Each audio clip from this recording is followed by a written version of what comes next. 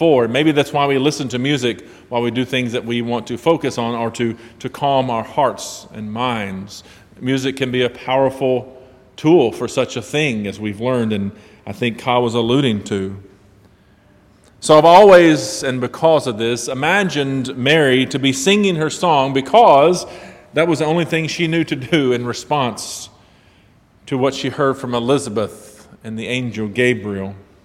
I imagine her as she sings, she does so with tones of joy, but mixed with tones of uncertainty. She had good reason to be anxious or confused if she was at all, and as things had unfolded. News like this, for any of us, upon hearing it, might find ourselves doing a bit of nervous singing. You see, Mary has just encountered the angel Gabriel. And he had been sent by God to tell Mary that she had found favor with God and that she would conceive a son and name him Jesus through the Holy Spirit. She responded with shock. She tried to make sense of how she, not yet married, would bear a child at all. To which Gabriel responded, "The power of the Most High will overshadow you. Therefore, the child to be born will be holy. He will be called Son of God. And now your relative Elizabeth, in her old age, has conceived a son, and this is the 6th month for her, who was said to be barren. For nothing will be impossible with God." And then Mary said, "Here I am, the servant of the Lord. Let it be with me according to your word." Then the angel departed from her. Now, after she gets to Elizabeth, I realize that Mary's song for Luke, the writer of this gospel, is something of a literary device. It's a mechanism for you and I to connect ourselves to the story in the Hebrew text of the Old Testament. It sounds very much, in fact, like Hannah's song. And it has this theological significance of understanding God and God's story with Israel. And this encounter in Luke is very consistent with similar stories and all throughout Luke.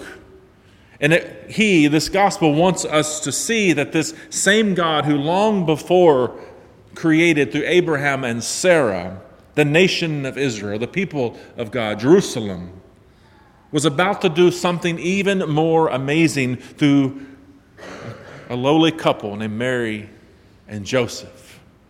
That being, enter into the world through Jesus the Christ, Savior and Redeemer of all life and of all people.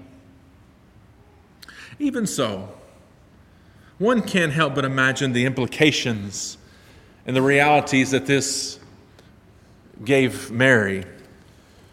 It changed her life forever. We sing of her, this lowly servant of God. Upon hearing the word from Gabriel, she makes her way to see someone she trusts, perhaps. She immediately travels from Galilee to the Judean hill country. Now, as this story is read every year, I'm mindful that it sounds like that Mary just ran down the street to see Aunt Elizabeth. Well, the hill country from Nazareth was at least 40 miles away. And that's where it began. And it was 60 miles to the heart of hill country, near the area where Bethlehem would be. Hence, she took a 4-day trip, even if it were in haste, to get there. And when she arrives, it's possible, perhaps likely, that Elizabeth had no prior knowledge of this news. It's likely she had no idea what Gabriel had said to Mary yet. She didn't give her time to speak, though. Before Mary could explain anything, immediately she announces to Mary that she's the mother of my Lord, and her child, the one who would be known to us as John the Baptist, it leaped in her womb. She was filled with the Holy Spirit, and Elizabeth adds to this mystical, mysterious annunciation as she offers and affirms Mary's experience. And then Mary breaks out into song. And even the song foreshadows the rest of the story that is to come. So Luke has set us up here. He has set us up to read on and to understand that this is the story of discovering how God entered again into our day and time to accomplish all the things that Mary told us would be accomplished. But he's also set us up to learn from Mary. Luke is setting us up to learn what it means to accept not only the love and the favor of God, but to accept the call that God places on our lives. An opportunity to display the willingness of Mary in our own day and time when God comes calling upon us. It's not Christmas yet. We are still in the days before Christ is born. And these things that Mary sings of have not come to bear yet. Today, as it is, she stands as an example of faith. She stands as an example of believing the promises and the fulfillment of God's promises. She is our example of a faithful response to the moments and the seasons in life when God shows up and startles us and calls us. She is an example of what we can do, what we must do when God shows up wanting to work through us. And when we accept, even if with trembling and uncertain voices, when we take on the task and the ask of God to be vessels of peace and healing and justice and redemption, we can begin to understand something of what Mary must have felt. Mary was not a mere vessel for this child. Mary is a living, breathing, active, faithful person, an example of who you and I are called to be. She is our disciple model today. She is unique in her role as the mother of the Lord, but she is all of us, anywhere and any time that God has called to bear the life and the light of Christ. A wonderful story is out there about a man who was home with his children while his wife was out Christmas shopping. He was reclining on the couch, half asleep, half watching a football game. And the kids come into the room. He had 4 children. And they said, "Dad, we've got a play to put on. Do you want to see it?" Well, he was a good father. He didn't feel like it. He wanted to slumber a little longer. But he sat up. He shook off the slumber, and he became a one-person audience. His 4 children, ages 4, 6, 8, and 10, were the actors. And first came Joseph. Joseph came in with a mop that the tassels or the mop end had been removed. Mary came in with a pillow up under her pajamas. The angel came in with one of the child with her wings flapping with her hands. And finally, the last child enters the room. It was the 8-year-old. And they had found every piece of jewelry in the house and put it around her neck and her ears and her bracelets, and she was adorned with all those things, and she was carrying 3 gifts. She goes, "I am all 3 wise men," she pronounces. "I bring 3 precious gifts: gold, circumstances, and mud." Now, identifying 2 of these 3 gifts in the way she did not cause the father to laugh, though. And he didn't correct this one magi who was really 3. Instantly, it drew him quickly to the fact that somehow this child had gotten right to the heart of Christmas. That being that God loves us for who we are, our gold, when we're at our best, our circumstances just as we are, and our mud, through our brokenness, through our faults. God has a habit of doing this. God has a habit of bringing in those who are broken, those who are imperfect human beings like Mary, humble servants, to be vessels for which the Son of God is being born. Each time that we come across a similar story as this, it reminds us that what is impossible for us is possible for God. God can take our gold, the best of who we are. God can take our circumstances, whatever they may be, in our mud and make something glorious of it. In our life and in our living, don't we often look just like these children, trying our best, but not perfectly, to tell the story of God entering our human condition?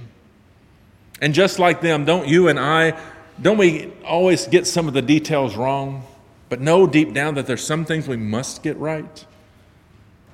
So how?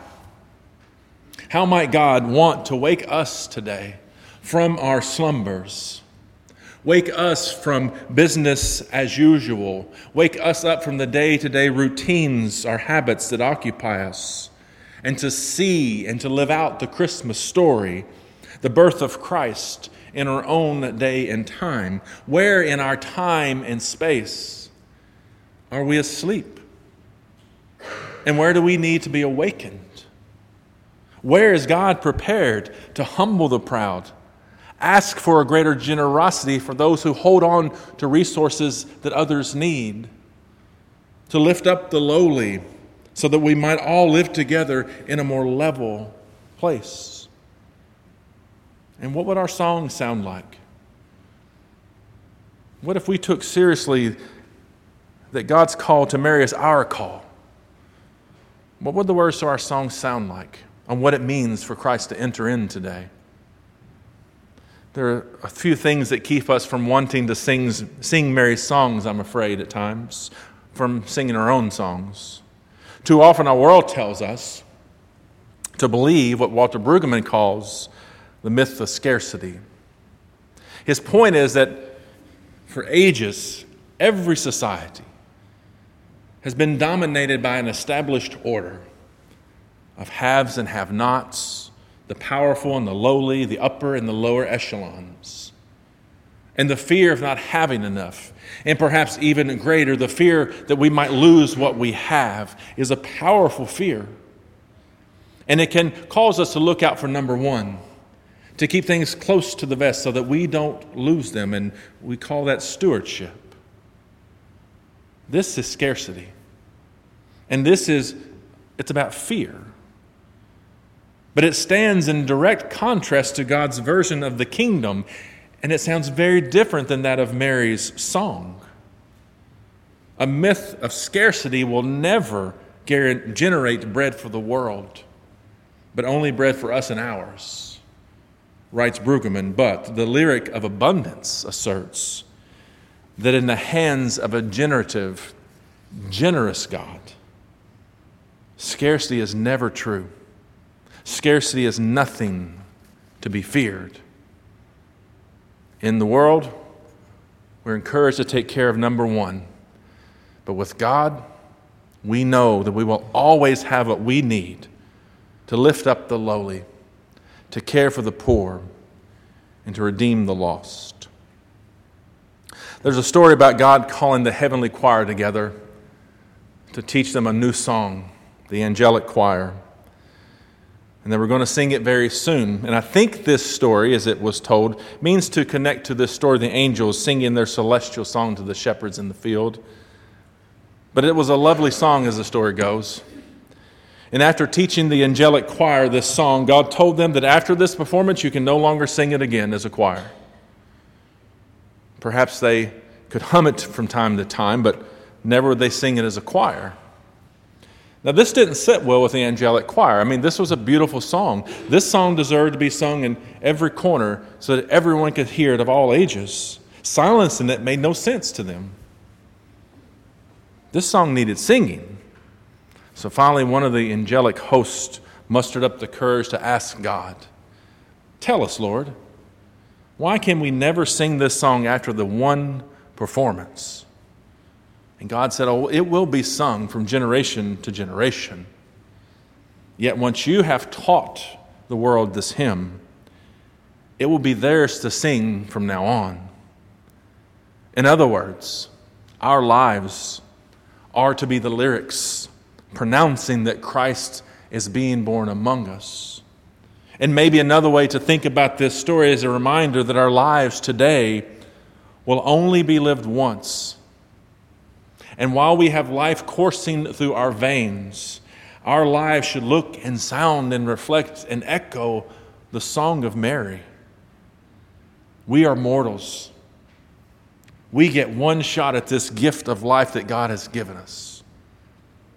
So we must make our lives include the chords of lifting up the broken and suffering, forgiving those who have sinned or falling short, and often ourselves, working for justice, struggling to learn what it means to love, and in all things showing the world what the mercy of God has to offer it. But to sing this song, we must have the willingness that Mary has to bear this good news that is born to us, but also through us. And over the last week, I know you have seen what I've seen. You have seen and you have heard and you have sung in this chorus. We have seen it in helpers coming from every corner of our world. We have seen it in those trying their best to love our neighbor in a very difficult time. Yes, the storms woke us up last week. But let us be clear that it is the love of God that has awakened the generosity that we have seen. This week, every one of us has faced that reality that there are some things in this life on our own we cannot overcome. It is not possible. But we have also come to learn that together and with God, all things are possible. So we are called and we are tasked not just to tell the story of Christmas, but to live out Mary's song. So church, let's keep singing, keep serving, keep showing up, keep being generous, keep offering grace, keep welcoming all for whom God puts in our path, and keep serving around the corner and around the world. And when we do, what we do is teach the world. We teach a next generation of those who follow Jesus what it is to be a blessing, what it is that our songs of faith teach us, just like Mary. And to use Mary's words today, know that you can magnify God's being with your body. You and I can magnify God's actions with our actions. We can magnify God's words with our words. We can magnify God when we live together and become a living chorus of love and promise. And it is through this, through human beings, flesh and bone, you and me, the substance for which God called into life, that Christ is still being born through and in today. Thanks be to God. Amen.